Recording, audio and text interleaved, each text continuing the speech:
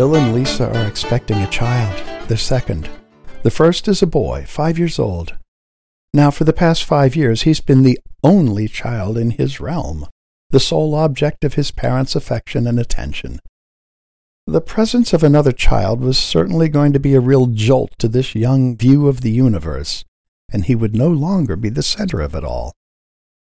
Needless to say, Bill and Lisa are quite concerned about how the birth will affect their son, so they decided to bring up the issue at the pre-birth class they enrolled in. And when they asked about it, there was a wholesale nod from all the other parents in the class. Apparently, everybody harbored the same concern for their older children. Now, the instructor for the class was a seasoned nurse who had witnessed the birth of 1,000 children in her tenure at the local hospital. As she listened to Bill and Lisa's question, she saw the worried look in their eyes and the anxiety in their voices, so she thought a bit before she attempted to answer their concern. Then she looked at the parents and said, "I know you're worried about what to say to your older children about the arrival of their sibling. I've heard that some parents tell the older child, 'We love you so much that we decided to bring another child into the family.'"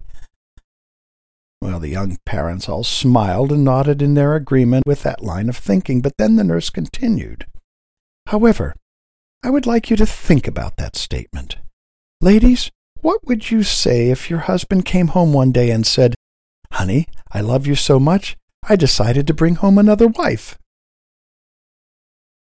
Point well made.